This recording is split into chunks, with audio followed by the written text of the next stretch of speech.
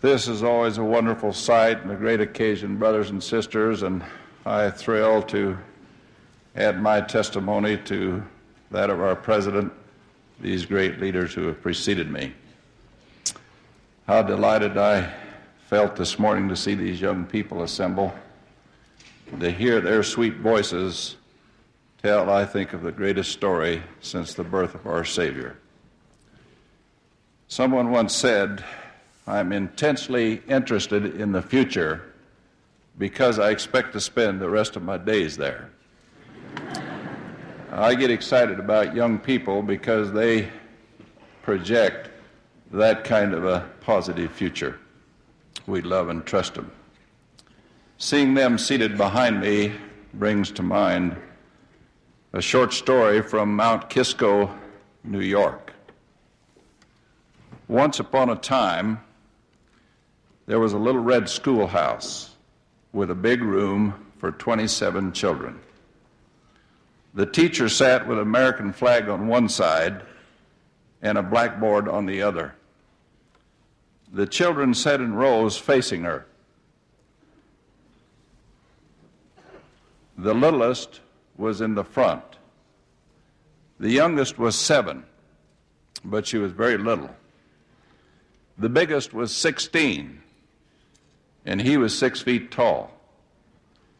The youngest was smart and could read with the older children. The biggest was kind of dumb, but it was strong, and he could help the teacher carry in the wood. In bad weather, he carried the littlest girl across the puddle in front of the schoolhouse, and sometime she helped him with his reading. Then one day, the state built a big highway right past the schoolhouse. And the state education department came by and said, great things are happening in education. There are special teachers for arithmetic, reading, art, and music. If you combine with other schoolhouses, you could have a great big school where your children could have all the advantages, and big yellow buses could come and carry your children over the new highway right up to the school door.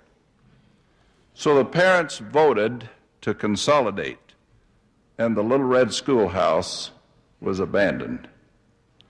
At first, things went very well at the big school, but after a while, the state education department said it wasn't providing the children with enough meaningful experiences. And some parents complained that the children were not learning to read and write and figure as well as they had in the little red schoolhouse. We'll try some new things, said the educators. So they tried the upgrade primer with fast readers were not slowed down by slow readers, and where children who had trouble with numbers did not get moved on to the next grade before they could add 3 and 5. This helped, but not enough. We'll try something more, the educators said. We'll tear down some walls at the new school so the children will be working together in one big room. That way there will be less peer group competition. Finally, an important educator came along, looked at the school, and said, this is good, but it isn't good enough. It's too big, and the children are losing their identity. There are not enough interpersonal relationships in the infrastructure. What we really need is a one-room schoolhouse. And since red is such a cheerful color, I think we ought to paint it red. The educator in this story did not mean that the consolidated school, the special teachers, or the upgraded primer were not advantages. The point of the story is that along with wonderful new discoveries in education, the emphasis must still be placed upon the individual and upon his needs and relationships with others. This philosophy applies as importantly to church organizations as it does to the Little Red Schoolhouse. In a revelation given to the prophet Joseph Smith just prior to the organization of the church, the Lord said, "Remember, the worth of souls is great in the sight of God. For behold, the Lord your Redeemer suffered death in the flesh, wherefore he suffered the pain of all men, that all men might repent and come unto him. And he hath risen again from the dead, that he might bring all men unto him on conditions of repentance." Our Lord's response to the Pharisees' question, "Why do they on the Sabbath that which is unlawful?" was, the Sabbath was made for man, and not man for the Sabbath. I understand from what the Lord has revealed to us through the prophets that people are his greatest concern. We are his children. We are somebody, as Elder Ashton so wonderfully stated this morning. We are his children, and he continually reveals himself through the prophets so that one day we can be like him. Programs, then, wonderfully inspired programs like the Sabbath, exist to help people. If we're not careful, it is very easy to put the mechanics of the program ahead of the person. Jesus was constantly trying to put the Spirit back into the letter of the law. Our first priority, I feel, as parents, leaders, and teachers, should be within the home, the individual, or the individual within the church program. I remember some years ago an experience I had while directing one of the religious education programs in the church in Southern California. One of my responsibilities as a coordinator was to secure property, eventually erect an institute building, and then provide a program for our college youth. We had secured a wonderful institute site adjacent to the Los Angeles State College. Shortly after the deal was consummated, the state of California indicated to me that they wanted to take the property by right of eminent domain, which was their prerogative. I checked with my superiors, and they said, "Look into the legal side and see if we still don't have a chance." I did. We went into court for a hearing. The judge was impressed with the program of the church and what we do for youth, people. We were sent back to do some additional homework and gather added information. The day came for the final hearing.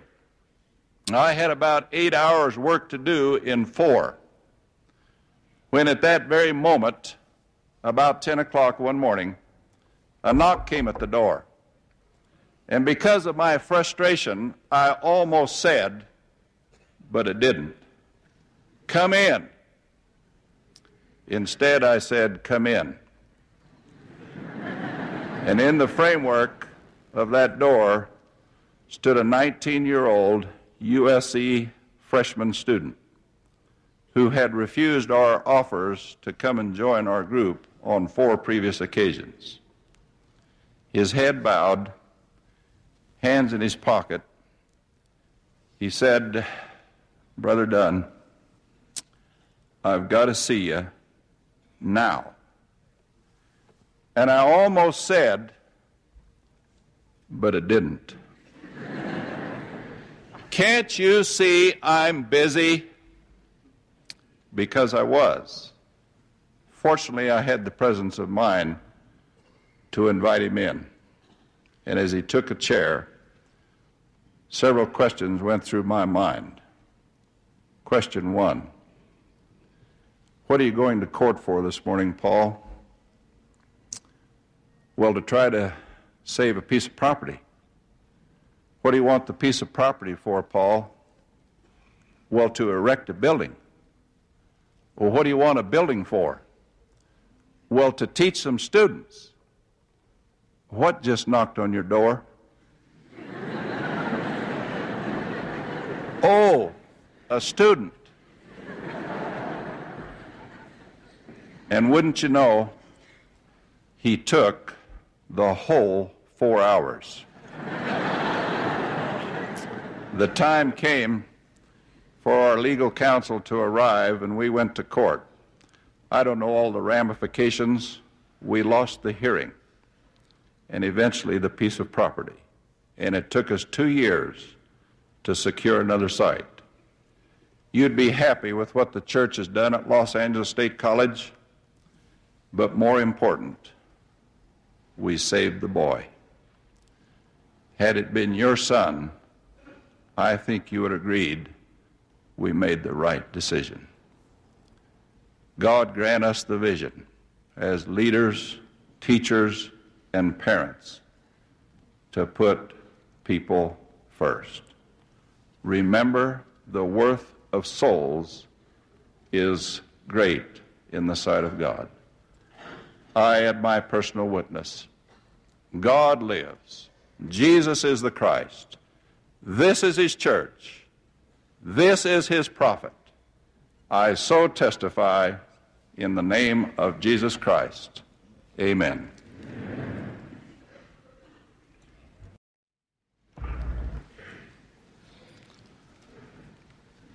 May I first commend and express gratitude to these several hundred wonderful young people who rendered so beautifully these two great hymns of the Restoration. The prophet Ezekiel declared, "Son of man, I have made thee a watchman unto the house of Israel. Therefore hear the word of my mouth, and give them warning from me." The inspired Book of Mormon prophet saw our day and warned us of the strategy of the adversary. Hear their words. "For behold, at that day shall he, the devil, rage in the hearts of the children of men, and stir them up to anger against that which is good. And others will he pacify, and lull them away into carnal security. Woe be unto him that hearkeneth unto the precepts of men, and denieth the power of God." Through a modern prophet, Joseph Smith, the Lord has given this further warning. "Wherefore the voice of the Lord is unto the ends of the earth, that all that will hear may hear. And the day cometh that they who will not hear the voice of the Lord, neither the voice of his servants, neither give heed to the words of the prophets and apostles, shall be cut off from among the people. For they have strayed from mine ordinances, and have broken mine everlasting covenant. They seek not the Lord to establish his righteousness, but every man walketh in his own way, and after the image of his own God, whose image is in the likeness of the world." And then further, "What I, the Lord, have spoken, and I excuse not myself. And though the heavens and earth pass away, my word shall not pass away, but shall all be fulfilled. Whether by mine own voice or by the voice of my servants, it is the same." These latter warnings were given 140 years ago. The fulfillment is now. We are living witnesses unless we are blinded by our own complacency and the craftiness of evil men.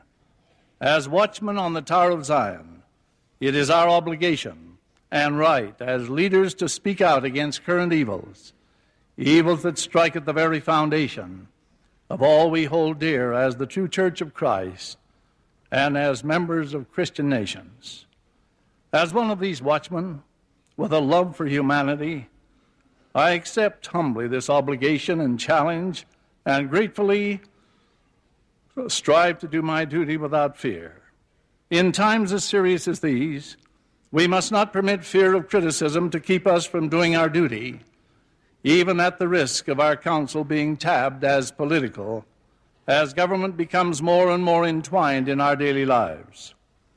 In the crisis through which we are now passing, we have been fully warned. This has brought forth some criticism. There are some of us who do not want to hear the message. It embarrasses us. The things which are threatening our lives, our welfare, our freedoms, are the very things some of us have been condoning. Many do not want to be disturbed as they continue to enjoy their comfortable complacency. The church is founded on eternal truth. We do not compromise principle. We do not surrender our standards regardless of current trends or pressures. Our allegiance to truth as a church is unwavering. Speaking out against immoral or unjust actions has been the burden of prophets and disciples of God from time immemorial. It was for this reason that many of them were persecuted. Nevertheless, it was their God-given task as watchmen on the tower to warn the people. We live in an age of appeasement, the sacrificing of principle. Appeasement is not the answer. It is never the right answer. A milk and water allegiance kills, while a passionate devotion gives life and soul to any cause and its adherents. The troubles of the world may largely be laid at the doors of those who are neither hot nor cold, who always follow the line of least resistance, whose timid hearts flutter at taking sides for truth. As in the great council in heavens, so in the Church of Christ on earth, there can be no neutrality. We are or we are not on the side of the Lord. An unrelenting faith, contemptuous of all compromise, will lead the church and every member of it to triumph and the achievement of our high destiny.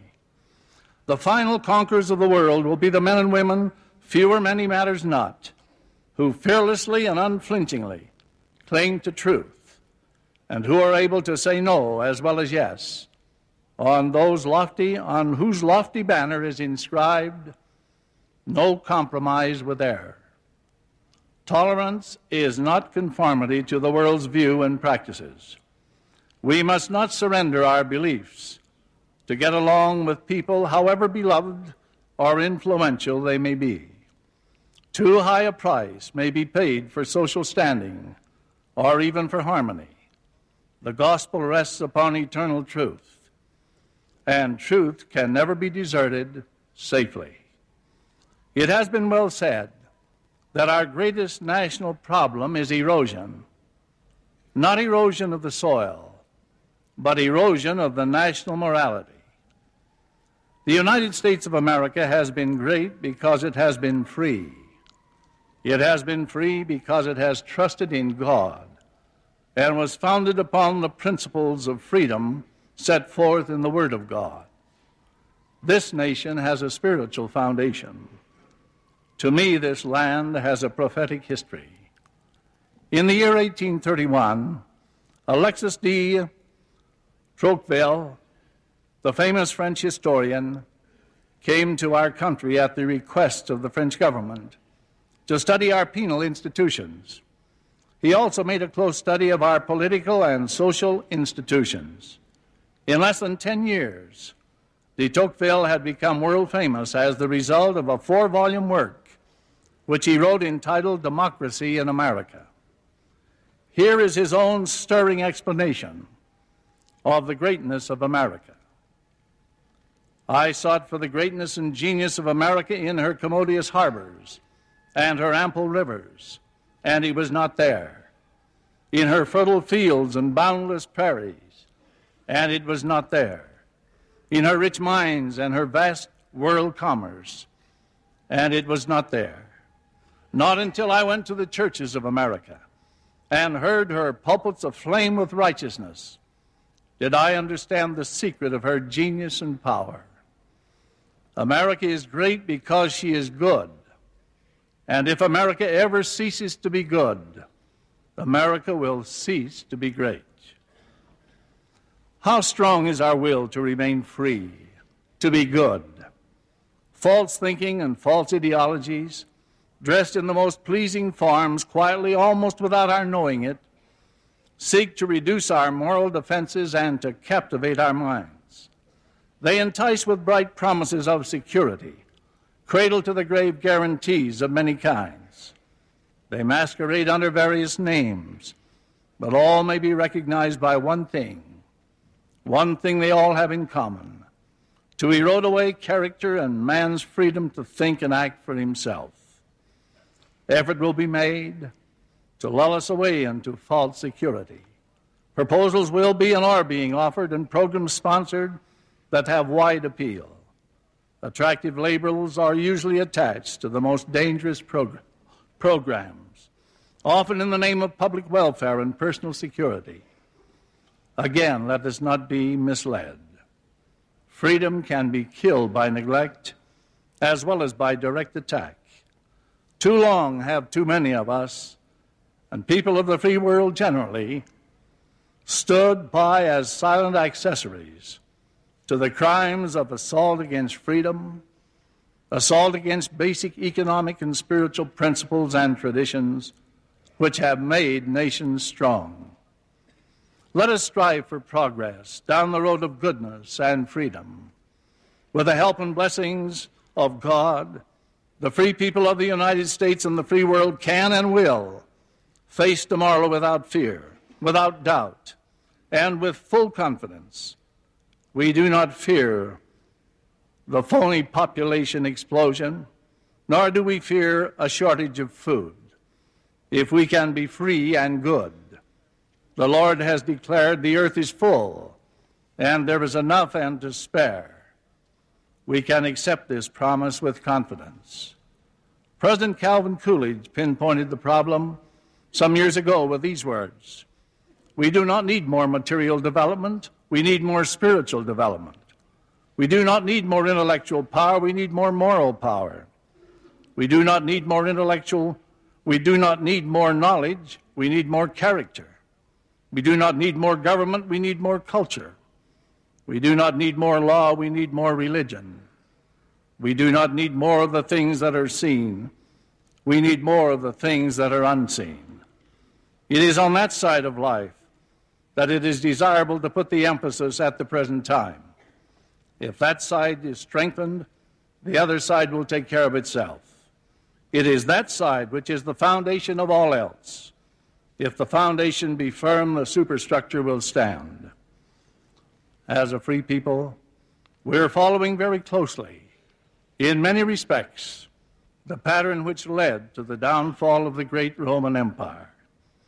A group of well-known historians has summarized those conditions leading to the downfall of Rome in these words: Rome had known a pioneer beginning, not unlike our own pioneer heritage, and then entered into 2 centuries of greatness, reaching its pinnacle in the second of those centuries, going into the decline and collapse in the third. Yet the sins of decay were becoming apparent in the latter years of the second century. It is written that there were vast increases in the number of the idle rich and the idle poor. The latter, the idle poor, were put on a permanent dole, a welfare system not unlike our own. And as this system became permanent, the recipients of public welfare increased in number. They organized into a political bloc with sizable power. They were not hesitant about making their demands known, nor was the government hesitant about agreeing to their demands, and with ever-increasing frequency. Would-be emperors catered to them. The great, solid middle class, Rome's strength then as ours is today, was taxed more and more to support a bureaucracy that kept growing larger and even more powerful. Surtaxes were imposed upon incomes to meet emergencies. The government engaged in deficit spending. The denarius, a silver coin similar to our $50, began to lose its silvery hue. It took on a copper color as the government reduced the silver content. Even then, Gresham's law was at work because the real silver coin soon disappeared. It went into hiding. Military service was an obligation highly honored by the Romans. Indeed, a foreigner could win Roman citizenship simply by volunteering for service in the legions of Rome. But with increasing affluence and opulence, the young men of Rome began avoiding this service, finding excuses to remain in the soft and sordid life of the city. They took to using cosmetics and wearing feminine-like hairdos and garments, until it became difficult, the historians tell us, to tell the sexes apart. Among the teachers and scholars was a group called the Cynics, whose number let their hair and beards grow, and who wore slovenly clothes, and professed indifference to worldly goods, as they heaped scorn on what they called middle-class values. The morals declined. It became unsafe to walk in the countryside or the city streets. Rioting was commonplace, and sometimes whole sections of towns and cities were burned. And all the time, the twin diseases of confiscatory taxation and creeping inflation were waiting to deliver the death blow. And then finally, all these forces overcame the energy and ambition of the middle class. Rome fell. We are now approaching the end of our second century. In 1787, Edward Gibbon completed his noble work, The Decline and Fall of the Roman Empire. Here is the way he accounted for the fall. First, the undermining of the dignity and sanctity of the home, which is the basis of human society. Higher and higher taxes and spending of public monies for free bread and circuses for the populace. The mad craze for pleasure, sports becoming every year more and more exciting and brutal. The building of gigantic armaments when the real enemy was within the decadence of the people. The decay of religion, faith fading into mere form, losing touch with life and becoming impotent to warn and guide the people. Is there a parallel for us in America today? Could the same reasons that destroyed Rome destroy America and possibly other countries of the free world? For 8 years in Washington, I had this prayerful statement on my desk. Oh God, give us men with a mandate higher than the ballot box. The lessons of history, many of them very sobering, ought to be turned to during this hour of our great achievements. Because during the hour of our success is our greatest danger. Even during the hour of our great prosperity, a nation may sow the seeds of its own destruction. History reveals that rarely is a great civilization conquered from without unless it has weakened or destroyed itself within. The lessons of history stand as guideposts to help us safely chart the course for the future. As American citizens, as citizens of the free world, we need to rouse ourselves to the problems which confront us as great Christian nations. We must recognize that these fundamental basic principles, moral and spiritual, lay at the very foundation of our past achievements. To continue to enjoy present blessings, we must return to these basic and fundamental principles. Economics and morals are both part of one inseparable body of truth.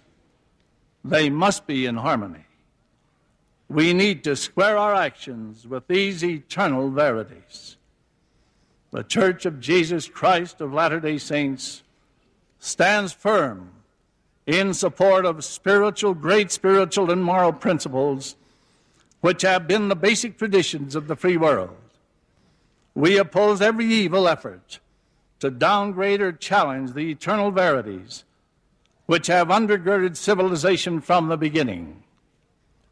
We will use every honorable means to strengthen the home and family, to encourage obedience to the first and great commandment, to multiply and replenish the earth through noble parenthood, and to strengthen character through adherence to high spiritual and moral principles. In the Church of Jesus Christ of Latter-day Saints, chastity will never be out of date. We have one standard for men and women, and that standard is moral purity. We oppose and abhor the damnable practice of wholesale abortion, and every other unholy and impure act which strikes at the very foundation of the home and family, our most basic institutions. A continuation of these immoral practices will surely bring down the wrath and judgments of the Almighty. In our concentration upon materialism and material acquisitions, are we forgetting the spiritual basis upon which our prosperity, security, and freedom rest? God help us to repent of our evil ways and humble ourselves before the offended power. There is great safety in a nation on its knees. What assurance it would give of the much-needed blessings of the Lord if the American people and people everywhere could all be found daily, night and morning, on their knees, expressing gratitude for blessings already received, acknowledging our dependence upon God and seeking His divine guidance. The spectacle of a nation praying is more awe-inspiring, more powerful than the explosion of an atomic bomb. The force of prayer is greater than any possible combination of man-controlled powers, because prayer is man's greatest means of tapping the resources of God. The founding fathers accepted this eternal verity. Do we? Will we? Yes, it is in our own enlightened self-interest to engage in this simple practice, this powerful practice of prayer. Roger Babson said many years ago, what this country needs more than anything else is old-fashioned family prayer. Yes, our greatest need is a return to the old-fashioned, time-tested verities. God help us as free men to recognize the source of our blessings, the threat to our freedom and our moral and spiritual standards, and the need for humble yet courageous action to preserve these priceless, time-tested blessings. I humbly pray in the name of Jesus Christ. Amen.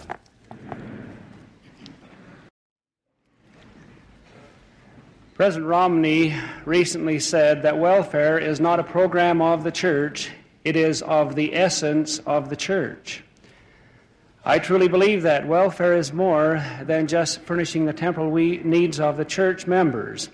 Welfare is for every single member of the church.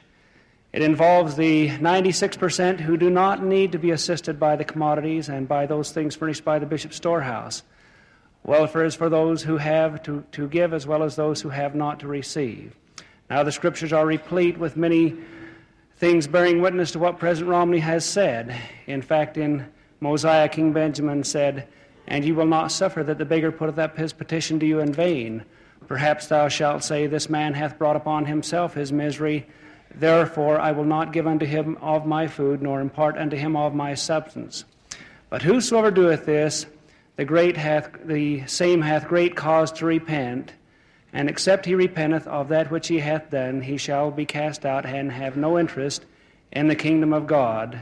For behold, are we not all beggars?" And then clearly Paul said, "Though I speak with the tongues of men and of angels and have not charity, I am as but sounding brass and tinkling cymbal." And then, of course, the great Savior of heaven and earth came and in one of his great parables, I think, taught us a most profound lesson. He said, "There was a certain rich man which was clothed in purple and fine linens and fared sumptuously every day. And there was a certain beggar named Lazarus, which was laid at his gate daily and desiring to be fed with the crumbs which fell from the rich man's table. Moreover, the dogs came and licked his sores. And it came to pass that the beggar died and was carried by the angels into Abraham's bosom. The rich man also died and was buried, and in hell lift up his eyes and seeth Abraham afar off and Lazarus in his bosom. And he said, Father Abraham, send down Lazarus that he might dip the tip of his finger in water and cool my tongue, for I am tormented in this flame. But Abraham said, Son, rememberest that thou in thy lifetime receivest good things, and likewise Lazarus evil things, and thou art tormented, and he is comforted. And besides all this, between us and you there's a great gulf fixed, so that those desiring to come to us from hence cannot, neither can they go to thence from you. And then he said, I pray thee then, Father Abraham, wilt thou send him down to my father's house, for I have 5 brethren, that he may testify unto them, lest they also come unto this place of torment. And Abraham said, They have Moses and the prophets, let them hear them. And he said, Nay, Father Abraham, but if one went unto them from the dead, then would they believe. And Abraham said, If they hear not Moses nor the prophets, neither would they be persuaded, though one rose from the dead. I believe the Savior here teaches us a great lesson. There are those who have want, and in his great charitable way he will provide. For I believe the pure love of Christ is welfare. I believe it seeks out beyond the dimensions of that which we do. I think it's charity in its purest form. And then Myra Brooks Welch in her great poem said, "'Twas battered and scarred, and the auctioneer thought it scarcely worth his while to waste much time in the old violin, so he held it up with a smile. What am I bidding, good folks," he cried, "who'll start the bidding for me? $1, then 2, only 2, $2, and who'll make it 3? $3 once, $3 twice, and going and almost gone. But no, from the room far back a gray-haired man came forward and picked up the bow. Then wiping the dust from the old violin and tightening the loose strings, he played a melody pure and sweet as a caroling angel sings. And the music ceased, and the auctioneer, in a voice that was quiet and low, said, "What am I bid for the old violin?" And he held it up with a bow. $1,000, then 2, 2,000, and who'll make it 3? 3,000 once, 3,000 twice, and going and gone, said he. Now the people cheered, but some of them cried, "We do not quite understand. What changed its worth?" Swift came the reply, "The touch of a master's hand." And many a man with life out of tune and battered and scarred with sin is auctioned cheap by the thoughtless crowd, much like the old violin. A mess of pottage, a glass of wine, a game, and he hurries on. He's going once, he's going twice, he's going and almost gone, but the master comes in the foolish crowd, never can quite understand the worth of a soul and the change that is wrought by the touch of the master's hand. I believe that's what it is. It's more than just physical welfare. It's the social and emotional needs furnished and provided and trained and taught in the church.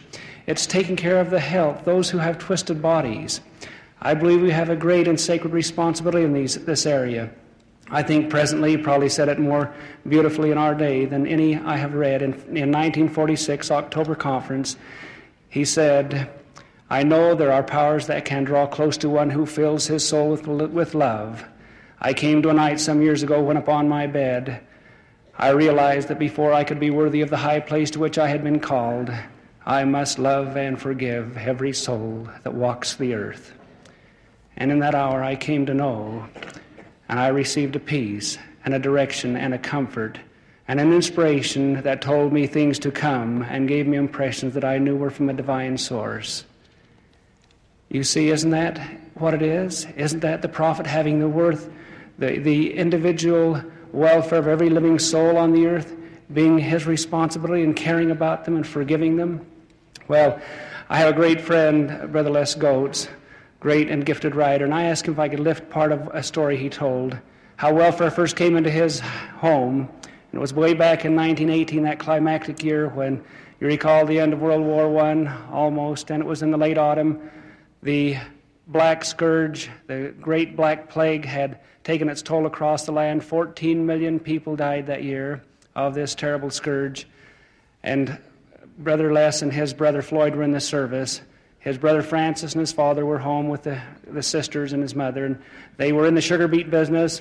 They'd go out into the fields, and it was tedious work. They'd plow up the then frozen in the ground sugar beets, and one by one they'd clip the tops and throw them into the red sugar beet wagon and then haul them off to the factory, barely able to make one load a day. And it was under such circumstance that one evening after they had taken a load in, that they received a phone call from the oldest brother, or one of the older brothers, George Albert, who was the superintendent of schools, or superintendent of the State Industrial School at Ogden, with the very terrifying news that Kenny, the son of Charles Hiram Goetz, another brother up in Ogden who was the farm manager of the same school, that he had just passed away after a very violent sickness for a few hours.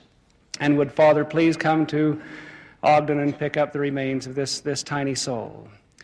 And so the next morning, he said, my sturdy old dad cranked up the flap curtain Chevrolet and drove to 5 Points in Ogden. And when he got there, he found his grandson, Kenny, cradled in the arms of his son, and now the father stricken, the black plague oozing from his nose and ears. And he said, now take my boy home and bury him in the plot, and then come back for me tomorrow. Well, they took the body of the boy home, and then they made a casket, and there were no grave diggers. They were all being involved in their own problems and digging graves for their own kindred. And so the father and friends went out and dug the grave. The sisters made a lining for the casket, and then they buried the body after a brief service in the old Lehigh Cemetery. And then that night after they returned home, the phone rang again. Charles had passed away, and would Father mind going down to the railroad station and picking up the body? The Larkin mortuary people had furnished a casket, and would Father pick up the body of Charles? And which he did. And of course they put his body in the casket on the front porch for an impromptu viewing. But very few people came near to view because of the dread of this feared plague. And so they took the body over to the grave site where again the father and his son friends had dug the grave, and then they committed the great and noble soul of Charles Hiram Goetz back to his Father in heaven.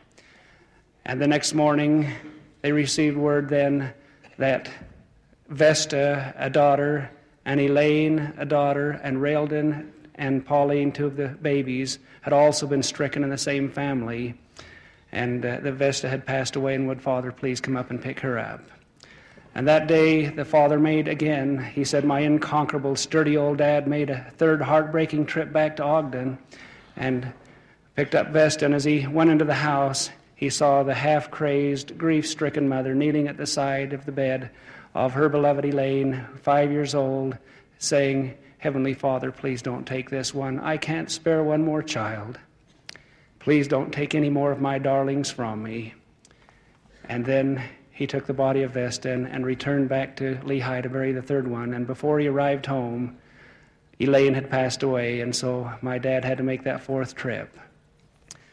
And then he said the next morning after they had buried Elaine and Vesta beside their father and Brother Kenny, they received no more glad tidings. Apparently, Raildon and Pauline had pulled through, and so my father said, I guess we better get about our harvest. We better go out and dig the beets out of the ground if they're not frozen in too tight.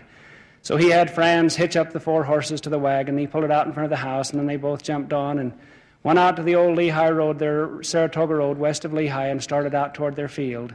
And as they did, they passed wagon load after wagon load of beets. And as they passed, they would say, Hiya, George. Hi, Uncle George. Sure sorry, Uncle George. The Lord bless you, Uncle George. We're all praying for you, Uncle George. And then on the very last wagon was the freckle-faced, red-headed Jasper Rolfe, the town comedian. He said, smiled, and he said, that's all of them, Uncle George. And then he said, my father turned to me and said, I wish that was all of ours. And then he said they pulled on the field, and my boy Franz jumped off and opened the gate, and we pulled the horse wagon and horse and wagon onto the field. And he said, then we climbed down off the wagon and scanned the field from the right to the left, up and down, and lo and behold, there wasn't a sugar beet left in the whole field. And then he said, my dad reached down and grabbed a handful of that brown soil that meant so much to him in one hand, and in his thumbless left hand he grabbed a sugar beet top, and then he sat down in a pile of sugar beets. That man who inside of 6 days had brought 4 of his loved ones home and buried them, had made caskets and dug the graves, this man who never faltered nor wavered, never flinched, sat down and sobbed like a child. And then he said after a few minutes he stood up and took his big red bandana handkerchief out of his pocket and wiped his eyes, looked up skyward, and he said, Heavenly Father, thanks for the elders of our ward. Isn't that what the Lord would want us to do if he were here? For didn't he entreat us by saying, Come unto me, all ye that labor and are heavy laden, and I will give you rest. Take my yoke upon you and learn of me, for I am meek and lowly in heart, and ye shall find rest unto your souls, for my yoke is easy and my burden is light. Who receives the greater blessing? Who received the greater blessing? Was it the elders who went out in the field and harvested Brother Goat's load of beads? I want you to know they received the great blessing. And now, in conclusion, you remember the words of Paul. He said, "And now abideth faith, hope, charity, these three. But the greatest of these is charity." And I pray that the charity of Jesus Christ will be and abide with each one of us, that we'll understand the total dimension of welfare services in the church. In the name of Jesus Christ, our Master, amen.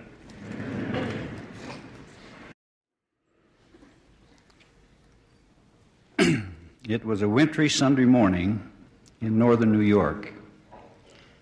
The temperature was several degrees below freezing. The walks were icy. Roads were blocked with heavy snowdrifts.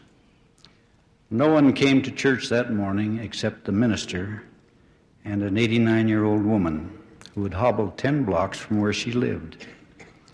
Surprised at seeing her, the minister called her by name and asked, "How did you get here on such a stormy morning?" "My heart gets here first," was the cheerful reply, "and then it's easy for the rest of me." This simple illustration brings to mind that all individuals are confronted with decisions to make every day, and whatever the choice, it is commensurate with the persuasion of the heart. These persuasions of the heart are related to two opposing forces constantly at work within every human being. They are the forces of good and evil, which the Master referred to as God and Mammon. Coupled with these forces is the individual's power to reason, which only man of all God's creations possesses. This enables him to make choices. It is man's control valve of what he wants to be. The forces governed by his own reasoning determines the nature and quality of the choice made. Thus, that which we call character is formed. We refer to this privilege of choice as the agency of man. It has been said that every day is election day, for throughout every hour of every day, we each exercise our right of choice. We don't have to have a local or national election in order to elect or vote. A man's election can determine the deciding vote for or against his own success. You elect to gain a thorough knowledge of your business or you don't. You elect to be honest or you don't. You elect to save a part of what you earn or you don't. You elect to always do your best or you don't. And by your own election, you will be defeated or you will succeed. Our Father in heaven was aware of the reality of this principle of agency in the beginning. We read this from the Scriptures in some detail.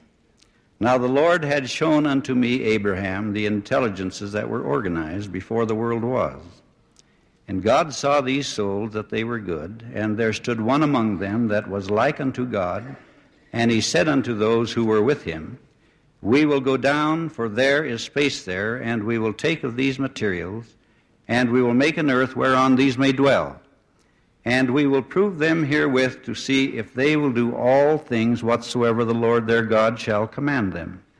And they who keep their first estate shall be added upon, and they who keep their second estate shall have glory added upon their heads forever and ever. And the Lord said, Whom shall I send? And one answered like unto the Son of Man, Here am I, send me. And said, Father, thy will be done, and the glory be thine forever. And another answered and said, Here am I, send me. I will be thy son, and I will redeem all mankind, that one soul shall not be lost.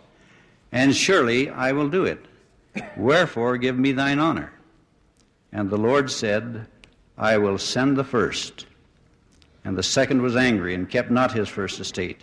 And he became Satan, the father of all lies, to deceive and to blind men, and to lead them captive at his will, even as many as would not hearken unto my voice. Satan rebelled against God, and sought to destroy the agency of man, which I, the Lord God, had given him. Unfortunately, many do not realize the quality and blessing of that gift of agency of man. If we would but reason the matter, we would come to realize, as is expressed in this thought, choice is an element of human dignity. Without the power of choice, a man is a lot less than a man. Without the exercise of choice, a man never discovers what he can be or what he can do. Choice is the key to the future. Since the authorship of the agency of man is God's, should we not look to Him for the best media to help us to control our choices? The media He has given to us are the words spoken by His prophets, as are recorded in the Scriptures. Jesus confirms this in responding to the recreant Jews of His time, who accused Him of breaking the Sabbath by healing a man on that day. He included in His rebuke to them these words, "And the Father Himself, which hath sent me, hath borne witness of me. Ye have neither heard His voice at any time, nor seen His shape. And ye have not His word abiding in you. For whom He hath sent, Him ye believe not. Search the Scriptures, for in them ye think ye have eternal life. And they are they which testify of me, and ye will not come to me that ye might have life." The guide to the answer to their problem was to be found in the Scriptures. He rebuked them for not accepting the Scriptures which they had. The guide to the solution of every problem of life is to be found there. The knowledge on which to pursue our reasoning is in them. Listen to the counsel of Paul to Timothy. "And that from a child thou hast known the Holy Scriptures, which are able to make thee wise unto salvation, through faith which is in Jesus Christ. All Scripture is given by inspiration of God, and is profitable for doctrine, for reproof, for correction, for instruction of righteousness, that the man of God may be perfect, thoroughly furnished unto all good works." As fellow workers for the cause of building the kingdom of God, they are our source of faith, commitment, determination, and leadership. Doctrine for the foundation of our decisions. Let us refer to the Scriptures for a few well-known examples to illustrate. I relate to the example of faith, the faith of Job, a very affluent, God-fearing man, having much of world's goods and a fine family. Overnight he suffered the sudden loss of all his earthly possessions and his children, and then responded to the situation with faith and realism. He rent his mantle and shaved his head and fell down upon the ground and worshipped and said, "Naked came I out of my mother's womb, and naked I shall return thither. The Lord gave, and the Lord hath taken away. Blessed be the name of the Lord." Then upon being rendered with bodily affliction and poor health, his own wife chided him and said unto him, "Dost thou still retain thine integrity? Curse God and die." Job answered, "Thou speakest as one of the foolish women speaketh. What? Shall we receive good at the hand of God, and shall we not receive evil?" And then in the midst of all his affliction, Job gave this testimony, "For I know that my Redeemer liveth, and that he shall stand at the latter day upon the earth. And though after my skin worms destroy this body, yet in my flesh shall I see God." As to commitment, is there a more touching example of devotion than Ruth to her mother-in-law, Naomi? As Naomi pled with Ruth to return to her own people following the death of her husband, when Ruth clave unto her and said, "Entreat me not to leave thee, or to return from following after thee. For whither thou goest, I will go, and where thou goest, I will lodge. Thy people shall be my people, and thy God my God. Where thou diest, I will die, and there will I be buried. The Lord do so to me, and more also, if aught but death part thee of me." And Queen Esther, in her determination to save her kindred from people from destruction, seeking God's help through fasting, instructed Mordecai, "Go gather together all the Jews that are present in Shushan, and fast for me, and neither eat nor drink for 3 days, night and day.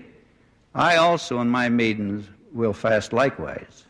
And so will I go in unto the king, which is not according to the law. And if I perish, I perish. And Joshua the leader, as he turned the hearts of a belligerent people by his example of choice as he spoke to them. Now therefore fear the Lord, and serve him in sincerity and truth. And put away the gods which your father served on the other side of the flood, and in Egypt. And serve ye the Lord. And if it seem evil unto you to serve the Lord, choose you this day whom ye will serve, whether the gods which your father served that were on the other side of the flood, or the gods of the Amorites in whose lands ye dwell.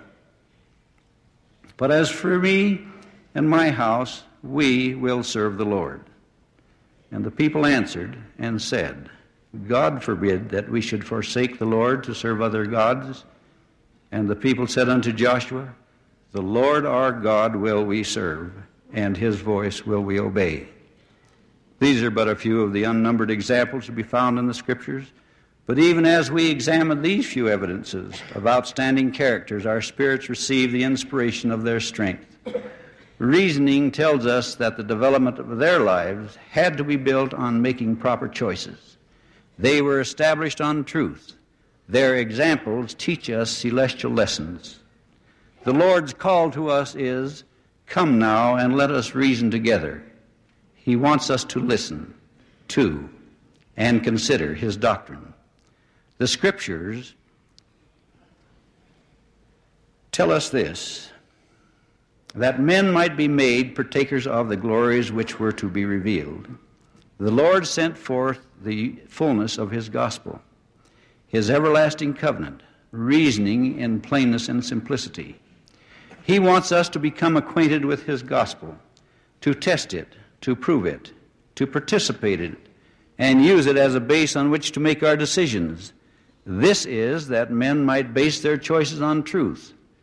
When reason is joined with truth, there is convincing logic that sets up the path in our hearts that leads upward and onward to a nobler life.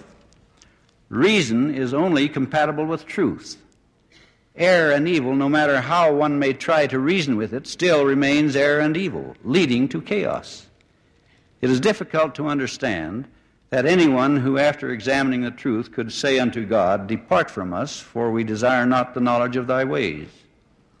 One of the sad expressions of the Scriptures when Christ said, O Jerusalem, Jerusalem, thou that killest the prophets, and stonest them which are sent unto thee, how often I would have gathered thy children together, even as a hen gathereth her chickens under her wings, and ye would not.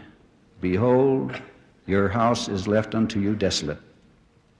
The expression is applicable in this day to those who deliberately will not come and reason with the Lord. Let us incline our hearts toward God, that we may receive these words of John. Beloved, if our heart condemn us not, then have we confidence toward God. And whatsoever we ask, we receive of him, because we keep his commandments and do those things that are pleasing in his sight. And this is his commandment, that we should believe on the name of his Son Jesus Christ, and love one another as he gave us commandment, that he that keepeth his commandments dwelleth in him, and he in him. And hereby we know that he abideth in us by the Spirit which he hath given us.